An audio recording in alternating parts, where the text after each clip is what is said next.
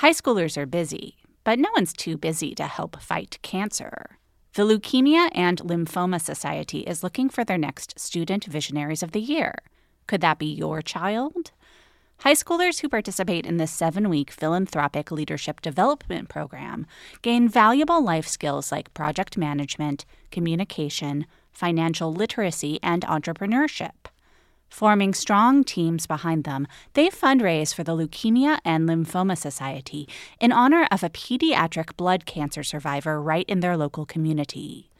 Most importantly, this campaign is an opportunity for high schoolers to engage in meaningful work within their community and make a real impact on the lives of blood cancer patients and their families. Sound like something your child might be interested in? You can learn more about Student Visionaries of the Year or even nominate a student at lls.org/students. That's lls.org/students.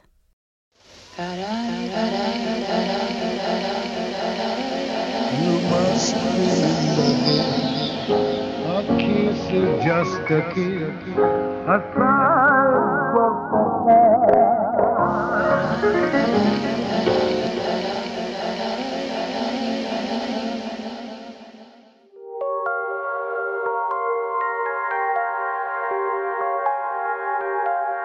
Welcome to another episode of You Must Remember This, the podcast dedicated to exploring the secret and/or forgotten histories of Hollywood's first century, part of the Panoply Network.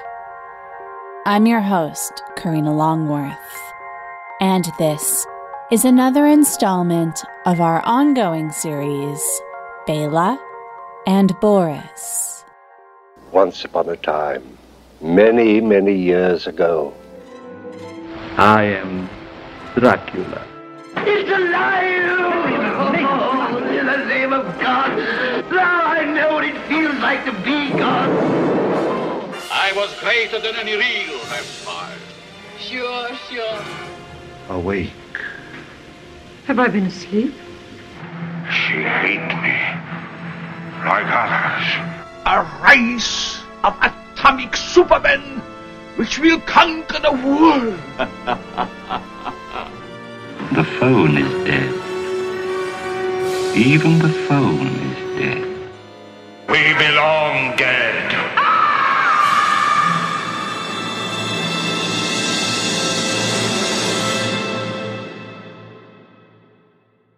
In previous episodes, we've discussed the rise to monster movie fame and the aftermath of it for both Bela Lugosi and Boris Karloff. Both men found that their careers were tied to the character that gave them their breakout hit.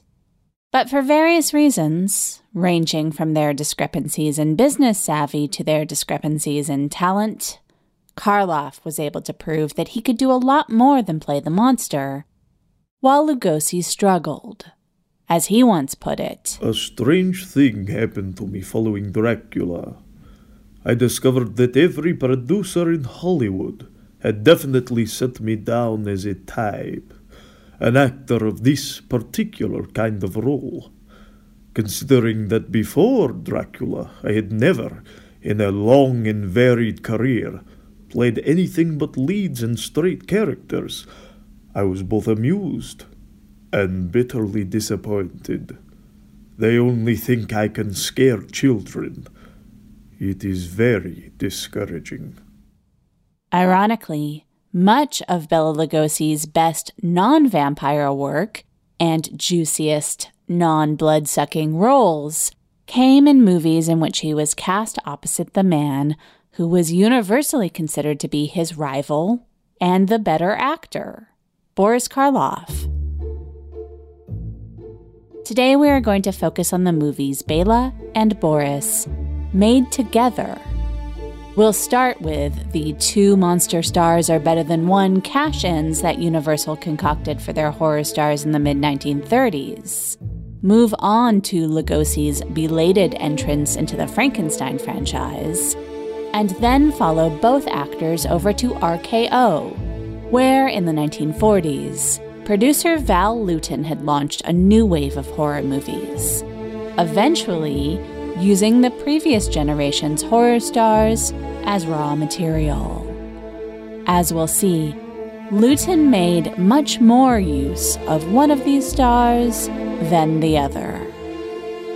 So join us, won't you, for Chapter 4 of Bela and Boris, Bela versus Boris. Let Tend Dental make your dream smile a reality. We offer a variety of top-rated treatments, including Invisalign aligners. And for a limited time, Tend is offering $750 off orthodontic treatments. Offer valid through January 31st, so don't wait. Visit hellotend.com/sale. That's hellotend.com/sale. And book your free consult today. When Universal decided to team up Bela Lugosi and Boris Karloff for the first time, Bela needed the work more desperately than Boris did. Lugosi hadn't had a starring role in a movie in almost a year, which was a long time back in 1934, and he hadn't had a significant role in a quality, major studio film since Island of Lost Souls 2 years earlier. If Bela had been looking for an opportunity to play a lead character that was more traditionally sympathetic than Dracula, that's what he ultimately got in The Black Cat. In the final edit of this film, Karloff, billed only as Karloff, as he had been in Universal Horrors ever since Frankenstein, played the unquestionably more evil character. Boris's Hjalmar Polzig was a satanic cult ring-leading modern architect who keeps young dead women preserved in formaldehyde in glass vitrines in his basement. Lugosi would play Polzig's lifelong rival, Vitas Verdigast, a psychiatrist who served in World War I with Polzig.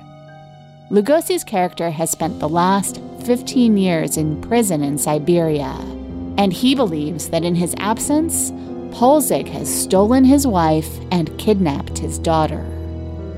Polzig denies it, but later he leads the doctor to his basement, where the gorgeous corpse of Lugosi's beautiful wife is kept perfectly preserved in a vitrine, alongside half a dozen other female exhibits.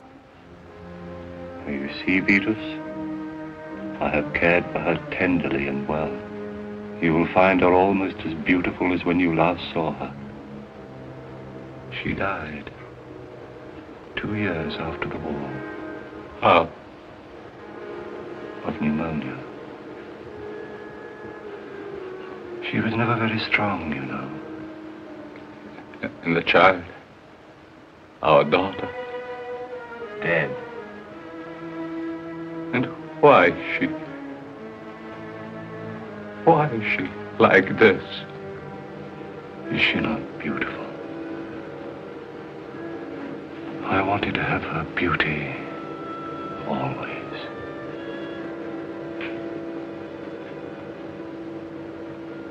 I loved her too, Vitus.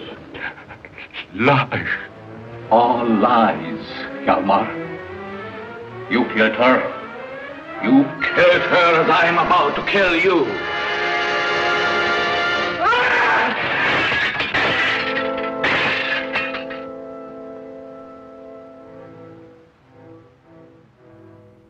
At the end there, when Lugosi screams, it's because a black cat has run in the room and prevented him from shooting his rival with a pistol.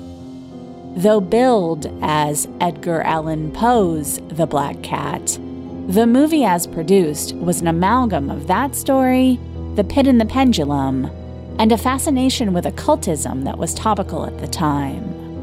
Edgar G. Ulmer, the director, had been inspired by Aleister Crowley, whose work had recently been in the news when the occultist began attempting to protect his legacy and cash in by bringing a series of lawsuits for libel. In the end, the actual black cat had almost nothing to do with the movie's plot, except that Lugosi's character was said to be deathly afraid of them. Soon we learn that Polzig is lying to Vitus, that in fact, he's living with the now-grown daughter as his wife, over whom he exercises hypnotic control. I want you to stay in this room all day tomorrow, Karen.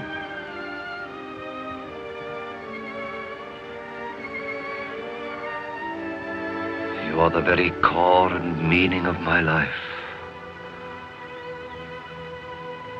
No one shall take you from me, not even Vitus, not even your father. The Black Cat would feature both Karloff and Lugosi at the peak of their charms and talents. Embodying human yet fully dispassionate evil, with his black silk kimono-like robe and slicked-back hair, Karloff would never look more like the template for 80s male goth desirability. And Bela would never look more dashing than he does here, nor would he ever be as sympathetic as this sad sack whose entire romantic and domestic life was extinguished by war and another man's diabolical selfishness. Lugosi's attractiveness is especially apparent in his first scene, in a train car with two newlyweds, Joan and Peter, played by Jacqueline Wells and David Manners. Manners played the milquetoast love interest of the beauties pursued by monsters in Dracula, The Mummy, and The Black Cat. But he's such a nothing on screen that though I've seen Dracula and The Mummy many times over the course of my life, when I watched The Black Cat for the first time recently, I didn't even realize at first that it was the same guy in all three movies.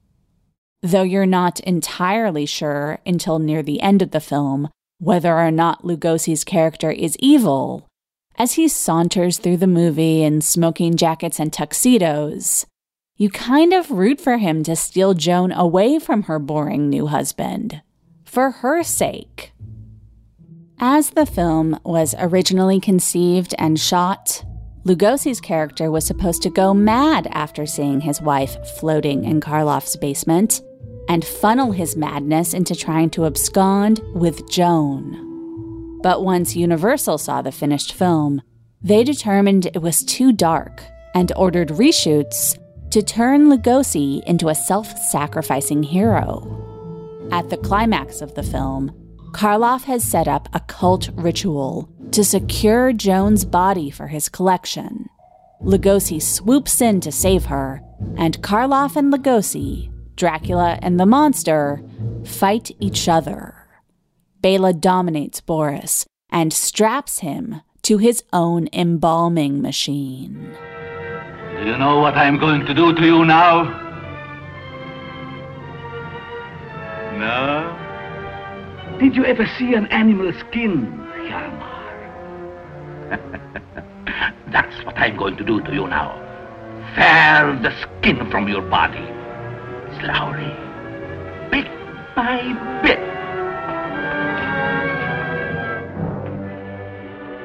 Lugosi struggled with these lines, and with his shaky grasp of English, couldn't perform them exactly as written.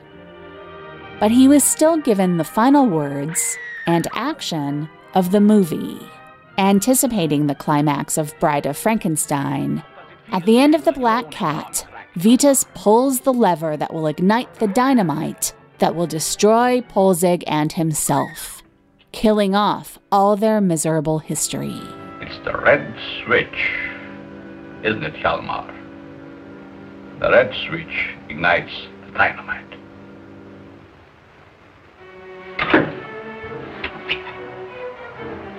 5 minutes. Marmaris, you and I, and your rotten cult will be no more.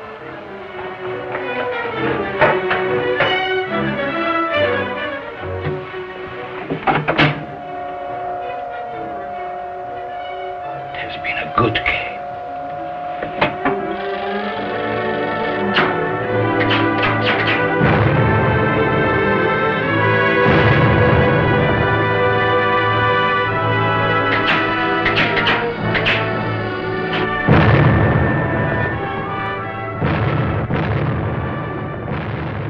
Karloff would make a career playing characters who performed desperate, violent acts while also communicating to the audience an empathetic humanity. Lugosi would get few opportunities to perform such nuance, but here, in The Black Cat, as a man who has had his wife and daughter stolen, raped, and murdered by his arch-rival, he proves that he had the essential talent, if not the language skills, to pull it off. It was on the set of The Black Cat that observers first noted what seemed like actual animosity between Karloff and Lugosi, or at least an absence of friendliness. Gossip columnist Jimmy Starr reported a few days into shooting that each actor was trying to steal scenes from the other. After Lugosi's death, Karloff claimed that such reports stemmed from Bela's paranoia. Poor old Bela. It was a strange thing. He was really a shy, sensitive, talented man who had a fine career on the classical stage in Europe, but he made a fatal mistake.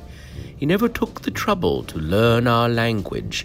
Consequently, he was very suspicious on the set, suspicious of tricks, fearful of what he regarded as scene stealing. Camp Bela thought such comments on the part of Karloff to be terrifically condescending. Lugosi's wife, Lillian, later remembered that her husband thought Karloff was cold and that his stardom baffled Bela because Bela thought Boris was ugly. Bela, of course, thought that Bela was extremely good-looking, especially when he made The Black Cat. Lugosi's final wife, Hope, said it was Bela's favorite film of his career because he thought he was so good-looking in it. Hope went to a revival of The Black Cat with Bela in 1956, a few months before he died, and sitting in the theater, watching his 20-year younger self appear on screen, Lugosi could not contain himself. He cried out, loud enough for the entire audience to hear, "Oh, what a handsome bastard I was!" The Black Cat was Universal's biggest hit of 1934, grossing almost 3 times its minuscule $90,000 budget. It hurt director Ulmer's career rather than helping it. Directing Lugosi and Karloff with a baton in his hand like a conductor, Ulmer had made a visually powerful, thematically daring movie that gave both of the decade's major horror stars a chance to stretch their personas in a movie that was incredibly weird and totally fetishistic. And it had made money. But shortly before production, Ulmer had been left by his femme fatale wife, who, like the heroine in The Black Cat, was also named Joan. During production, the director fell in love with his script supervisor, who happened to be married to a member of the Laemmle family. The future Shirley Ulmer left her husband for the director, who was forced to leave Hollywood for a while until the heat blew over. But both stars remained in Universal's good graces and were signed to new contracts at the studio. Karloff used his windfall to buy a farmhouse in Coldwater Canyon. In Lugosi's Beechwood Canyon mansion, called Castle La Paloma, a massive Gothic painting of himself now hung in prominent position. Bela's contract with Universal was not exclusive, and in between The Black Cat and his next team-up with Karloff, he found himself back on Poverty Row, playing an Indian mystic in a serial sequel called Return of Shandu. Bela had appeared in the first Shandu film as the bad guy, so now that he was playing the title role, this was a promotion of sorts, even if it seems like a racist low point from the vantage point of today. Of course, the actually part Indian Karloff had also played his share of Asian stereotypes. He filmed Mask of Fu Manchu, in which he played a reincarnation of Genghis Khan immediately after Frankenstein. Then, in leaner times a few years later, Karloff would play the role of the Chinese Mr. Wong at Monogram. Karloff's Mr. Wong is not to be confused with Lugosi's Mr. Wong, which he played in another Monogram effort, The Mysterious Mr. Wong, immediately after Return of Shandu. So to sum up, after Boris Karloff went into shooting The Bride of Frankenstein, which is regarded by virtually everyone as the best horror film of the 1930s, Bela Lugosi, meanwhile, used that time to play 2 different yellowface parts in 2 different bargain basement productions. In Bela's defense, his life was expensive, and no one was offering him material anything close to Bride of Frankenstein quality.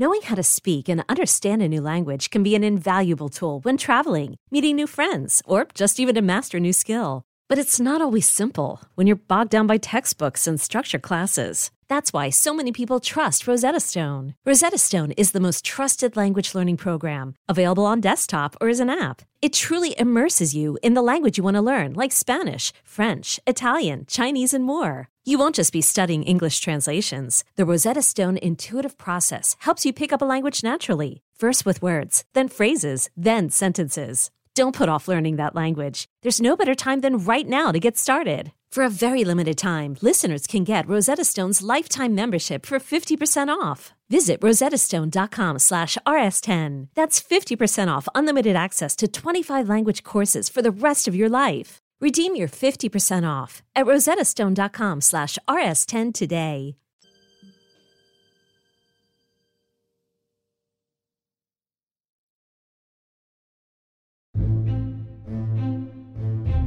Universal next reteamed Bela and Boris on another supposed Poe adaptation, The Raven. Here they switched sides. Karloff's character, a criminal on the run, redeemed himself by giving up his own life to vanquish an evil Lugosi. Bela's character, Dr. Valen, was a brilliant surgeon and pianist whose obsession with Edgar Allan Poe leads him to fill his house with secret passageways and Poe-inspired torture devices. Valen has retired from surgery to focus on his other interests when he gets a late-night call from a rich, powerful man begging the doctor to operate on his daughter Jean, a beautiful dancer who has been horribly injured in a car accident. Lugosi is begrudgingly convinced to come out of retirement to save Jean's life.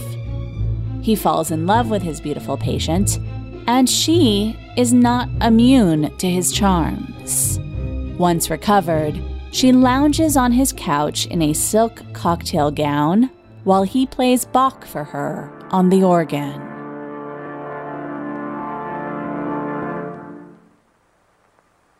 You're not only a great surgeon, but a great musician, too. Extraordinary man. You're almost not a man. Almost. A god? Yes.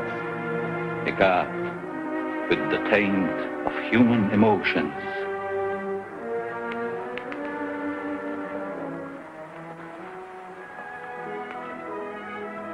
The scar is almost gone.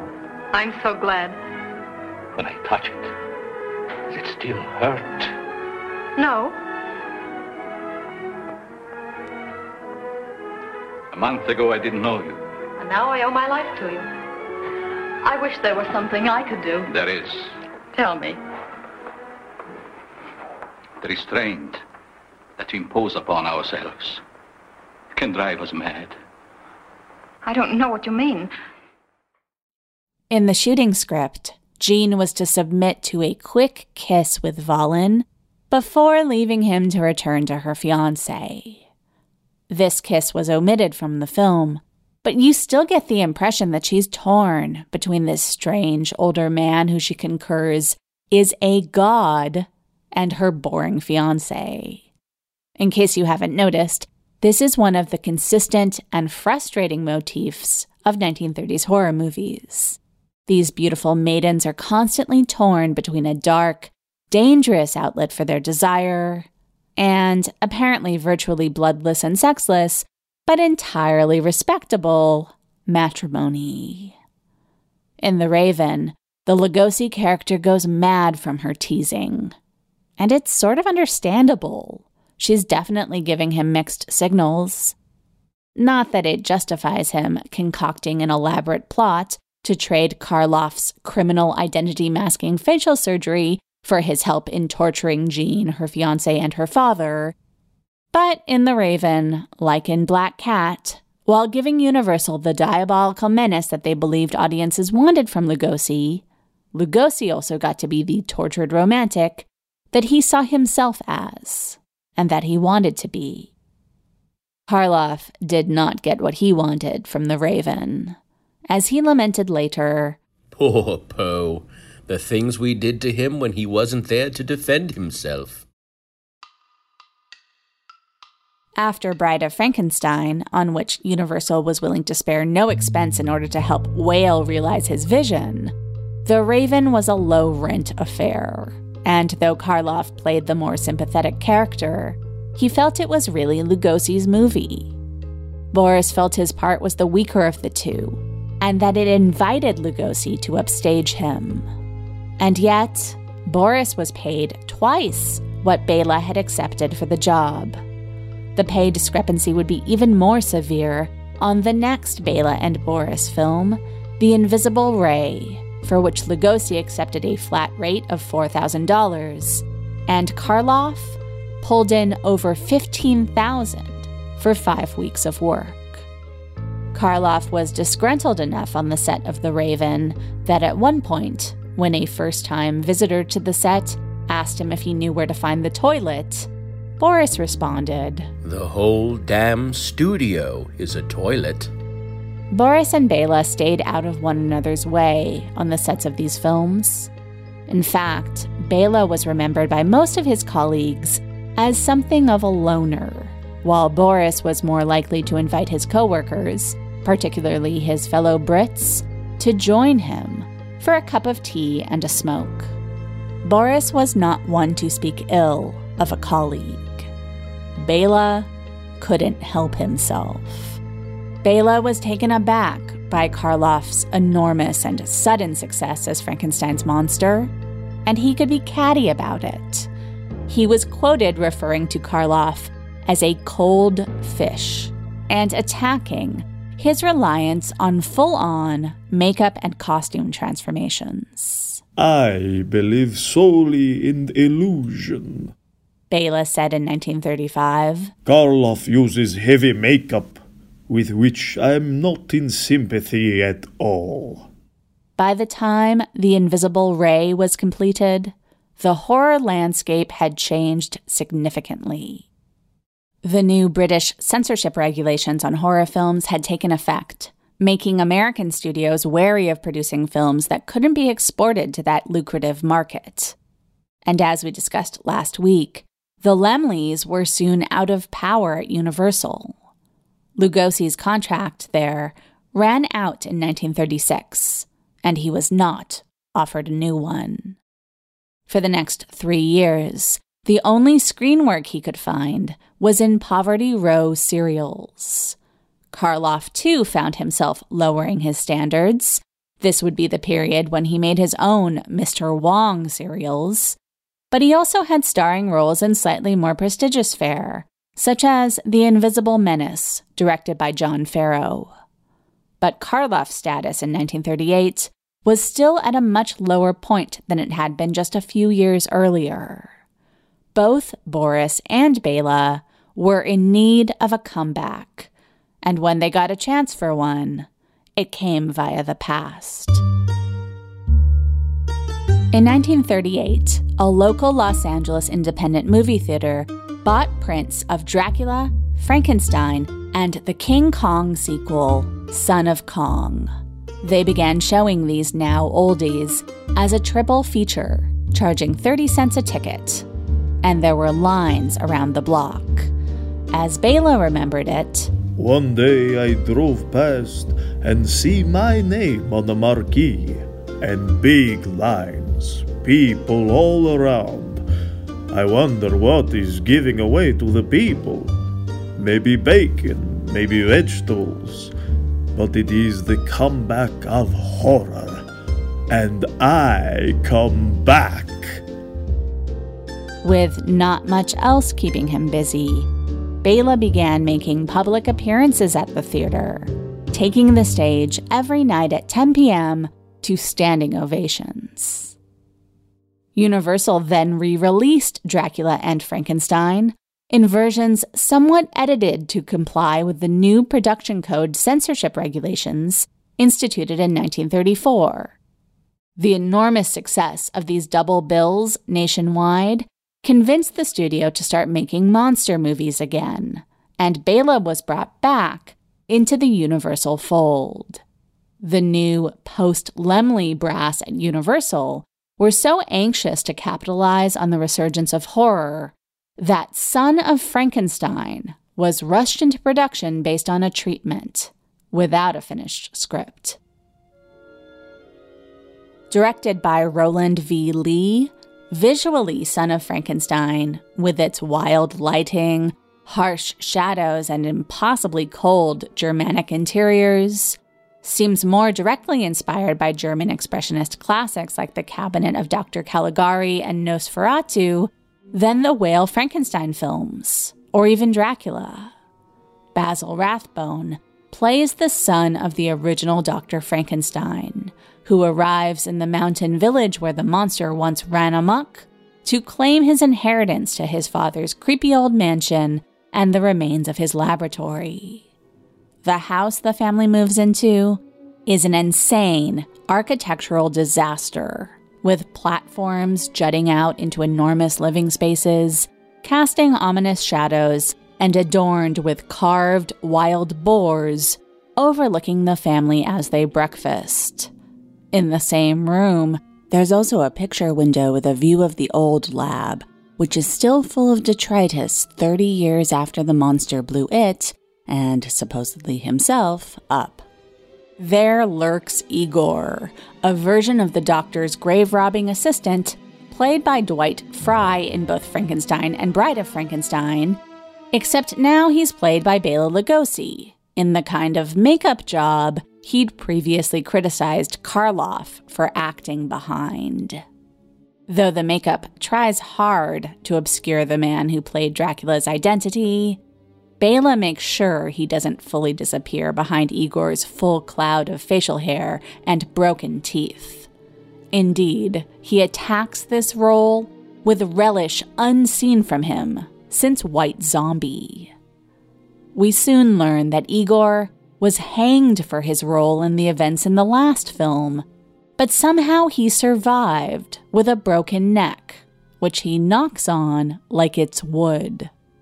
Igor tries to kill the new Dr. Frankenstein by dropping a boulder on him, and then coaxes him into using his father's notes to bring the old monster back to life. The younger Frankenstein doesn't have to be coaxed too hard. Transparently an attempt to revive the franchise for a new generation, the bulk of the first half of Son of Frankenstein is devoted to explaining what happened in the previous films and discussing the importance of never letting it happen again. And then, of course, it does. But the point of view of the movies is now resolutely that none of this is the monster's fault. The monster's power of speech has vanished in between films, and Karloff's best scene comes when his monster looks at himself in a mirror for the first time and has the sad understanding of why every human who can see him has feared him. But for the viewer, the threat of the monster is gone. In this movie, Igor is scarier, and as the deformed, cackling mastermind behind the resurrection of the monster, Bela has the better part. Here he is, arguing with the new Dr. Frankenstein over the fate of the monster.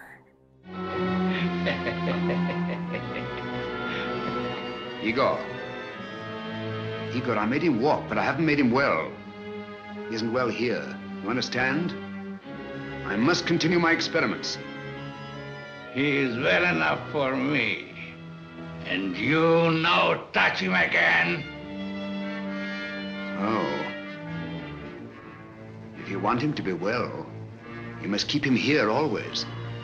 Understand? I keep him here.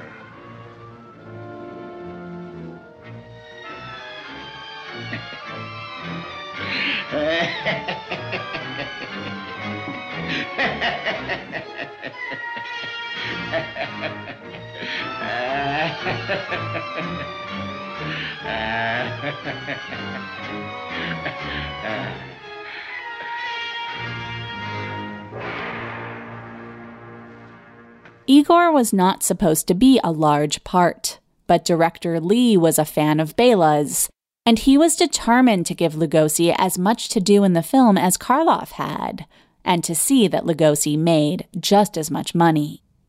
As played by Bela, Igor is fascinating because even though he calls the monster his friend, Igor is not a friend to the monster the same way the blind man was. It's clear he gets off on dominating the one creature whose mind is weaker than Igor's own.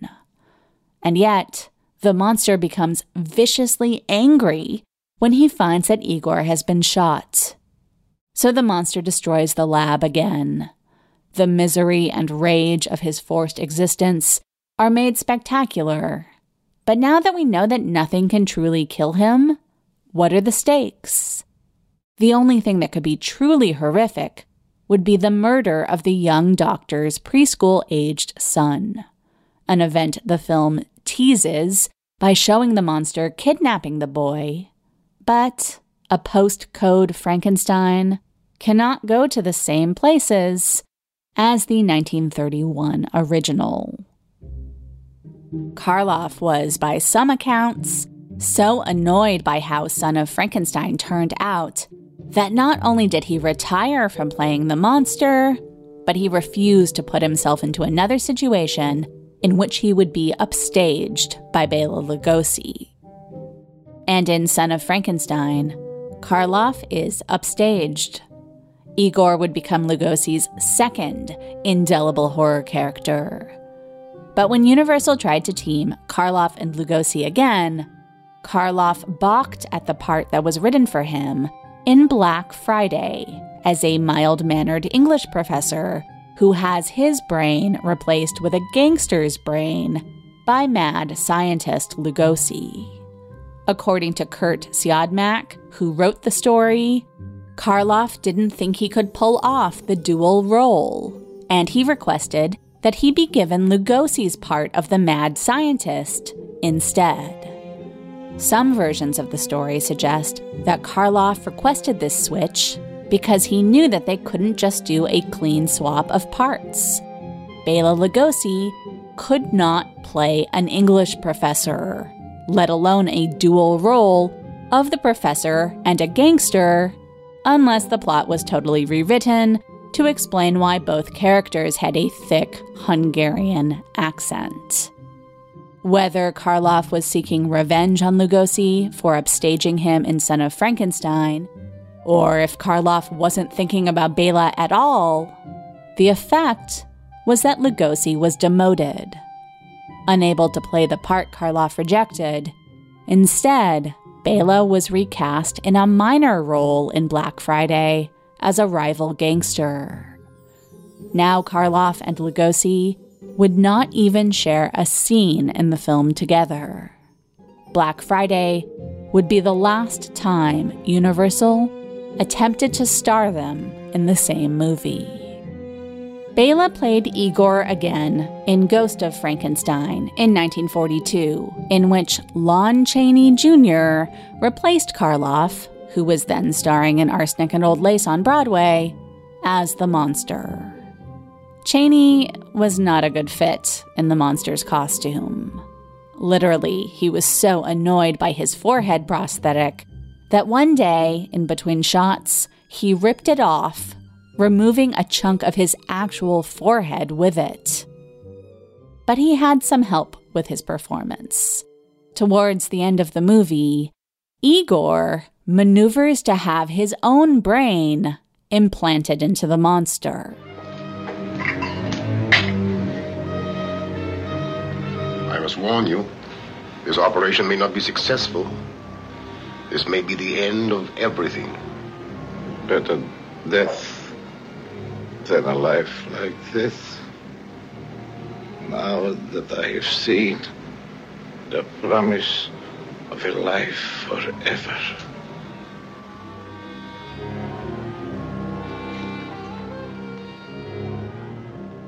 But the operation doesn't fully take, and the Igor monster, as he's been called, is blinded. It will not feed the sensory nerves. Lover, you played me a trick. What good is a brain without eyes to see? What good is a brain without eyes?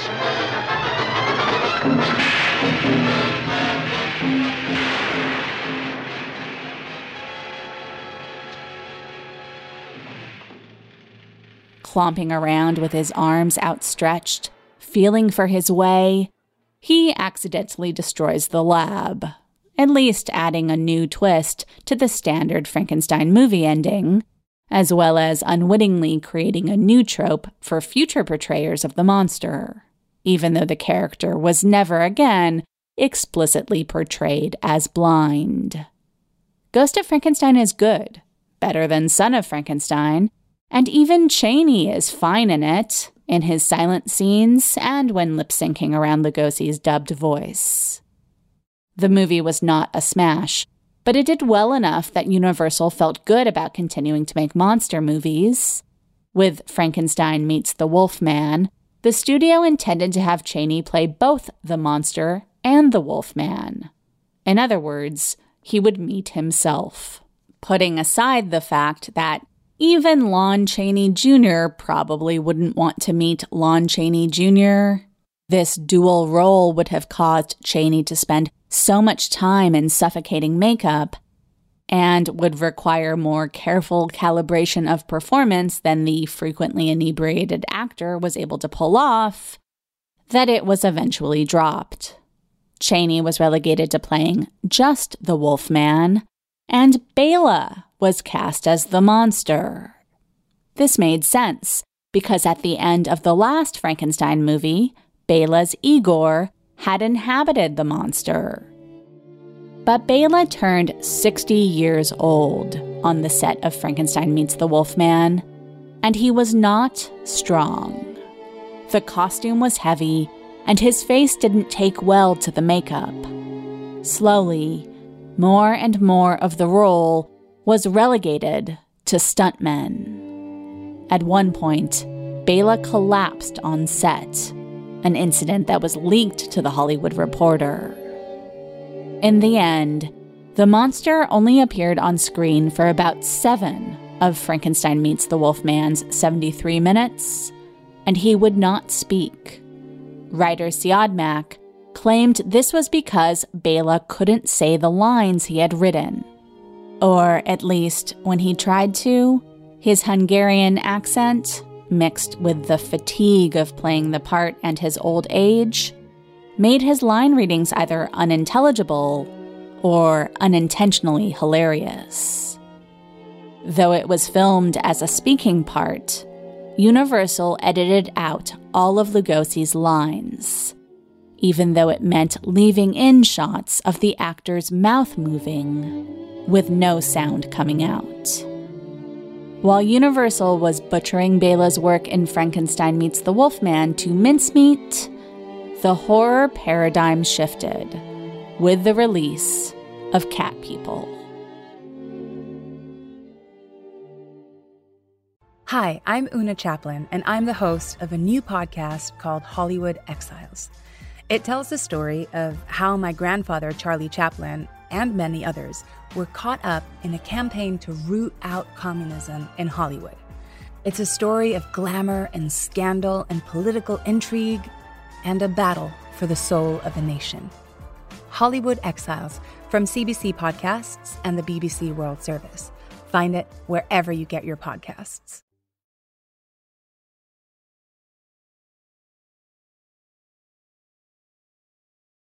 If you haven't yet listened to the third episode of this podcast about the producer of Cat People, Val Lewton, you should do so now.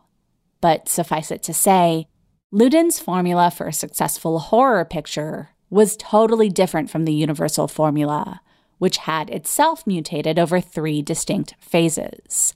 From the original Dracula and Frankenstein, to the Bela and Boris team-ups and the first 2 Frankenstein sequels, and finally, to the current era of supergroup monster movies.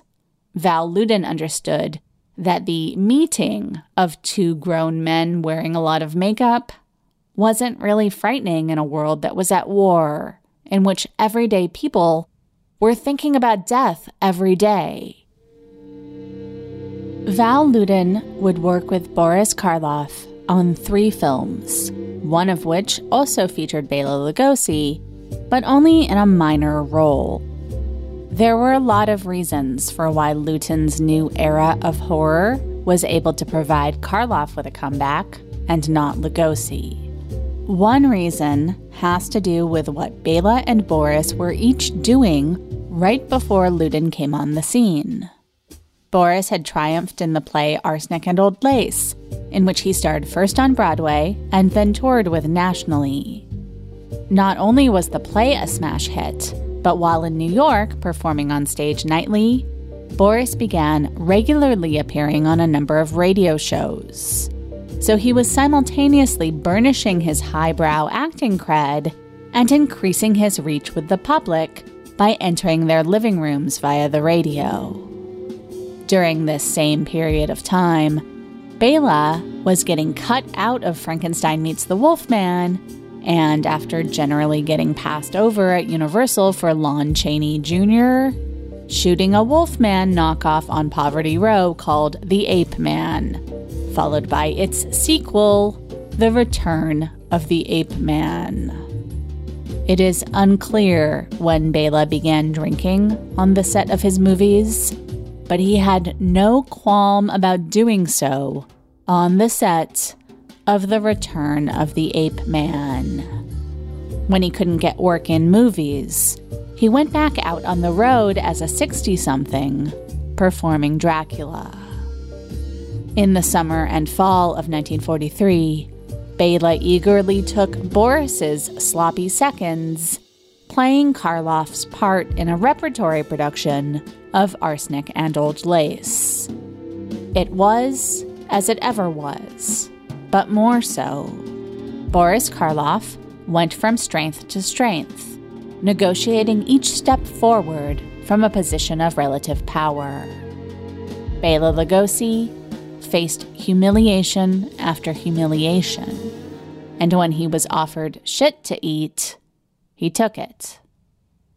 Lewton had made a big splash with his first 3 films at RKO, but his string of hits was not unbroken. After he packaged a sensitive story about childhood as a sequel to Cat People called The Curse of the Cat People, and it didn't work at the box office, RKO gave Lewton a long enough leash to make 2 non-genre movies that also didn't catch fire. And then they started pressuring him to concoct another hit. At virtually the same moment, RKO struck a deal with Karloff for him to star in 3 movies at the studio. Lewton set to work thinking about how he could use this tool of the previous decade's horror movies within the more realistic, evocative horror world he had built for the 1940s.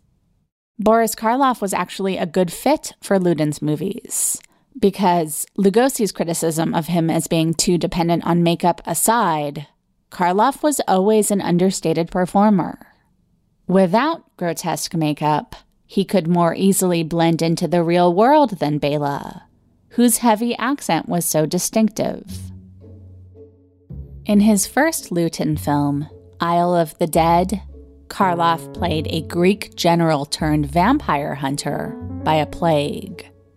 Due to the injury he suffered while filming Bride of Frankenstein, He was now so debilitated that he spent every moment that he was not on camera in a wheelchair. Finally, production had to shut down so that Karloff could have surgery on his spine.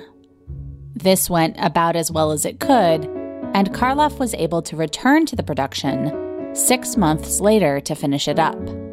While Karloff was down for the count, Loudon began adapting Robert Louis Stevenson's The Body Snatcher as Karloff's second RKO vehicle. Karloff would play John Gray, a gleefully sadistic grave robber who sells corpses to a medical school and kills when he's low on product.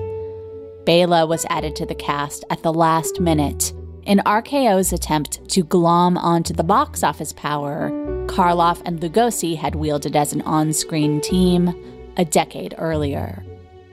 Bela was happy to have the work, but he was not fully up to working. Director Robert Wise would later say that Bela was obviously not well on set.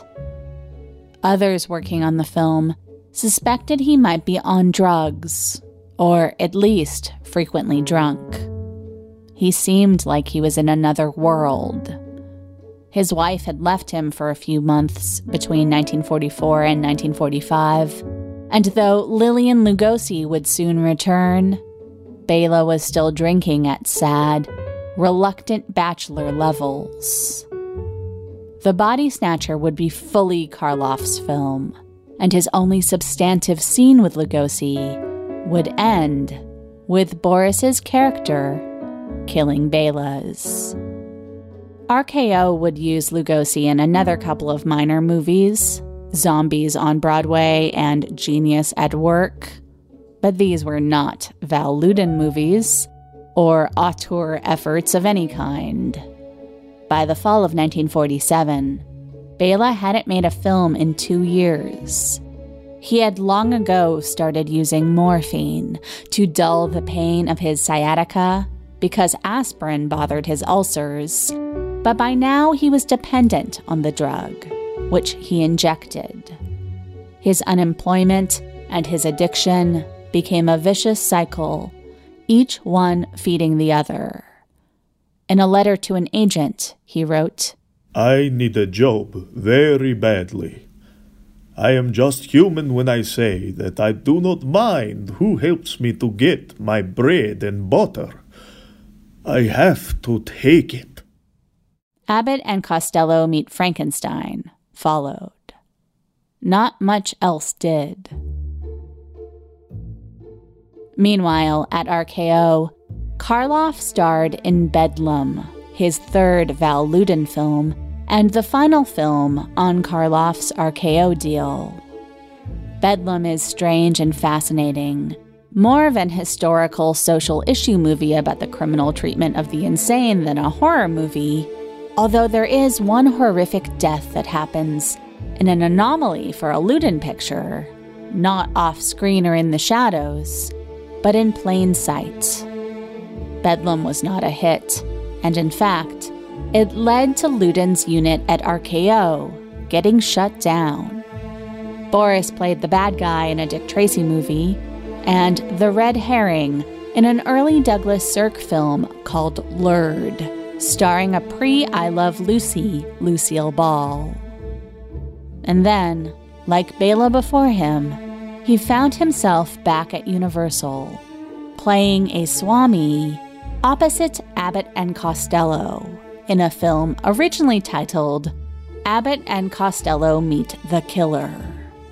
It was released as Abbott and Costello Meet the Killer, Boris Karloff. His name may have been in the title, but this was not a movie Karloff was eager to discuss. Bud and Lou are wonderful chaps to work with, but we've all got to work, don't we? So the less said about this film, the better.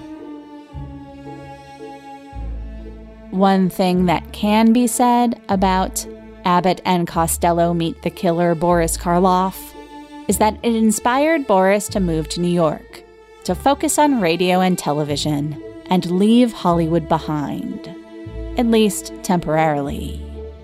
We will return to Karloff's later career in our final episode.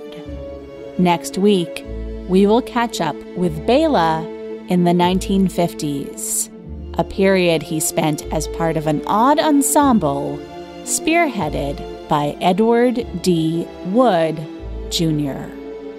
Join us then, won't you?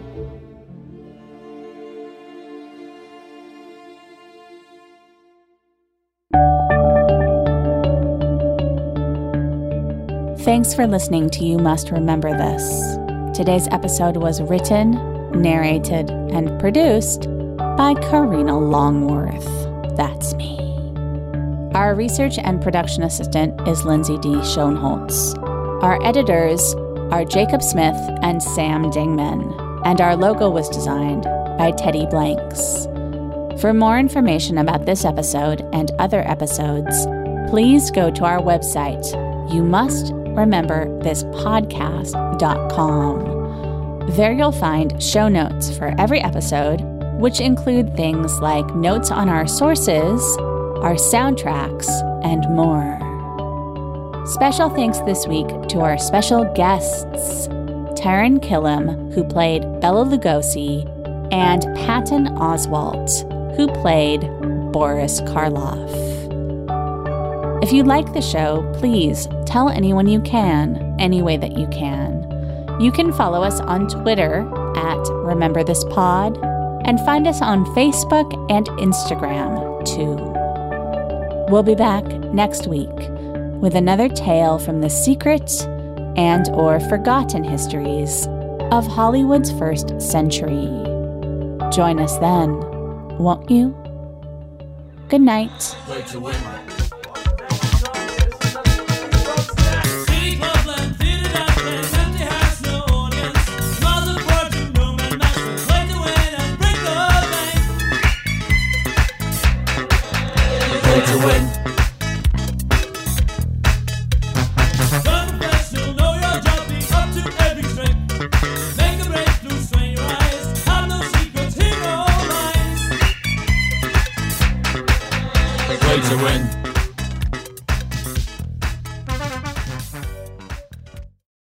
You know that science solves crimes. Forensic science is exciting, challenging, and most of all, rewarding work. But there is a shortage of qualified individuals in this field. Hi, I'm Terry with Loyola University Maryland's Forensic Science Department. Loyola is one of the only colleges in the country offering advanced degrees in forensic pattern analysis and biological forensics. Our courses, taught by forensic experts, feature hands-on training and small class sizes.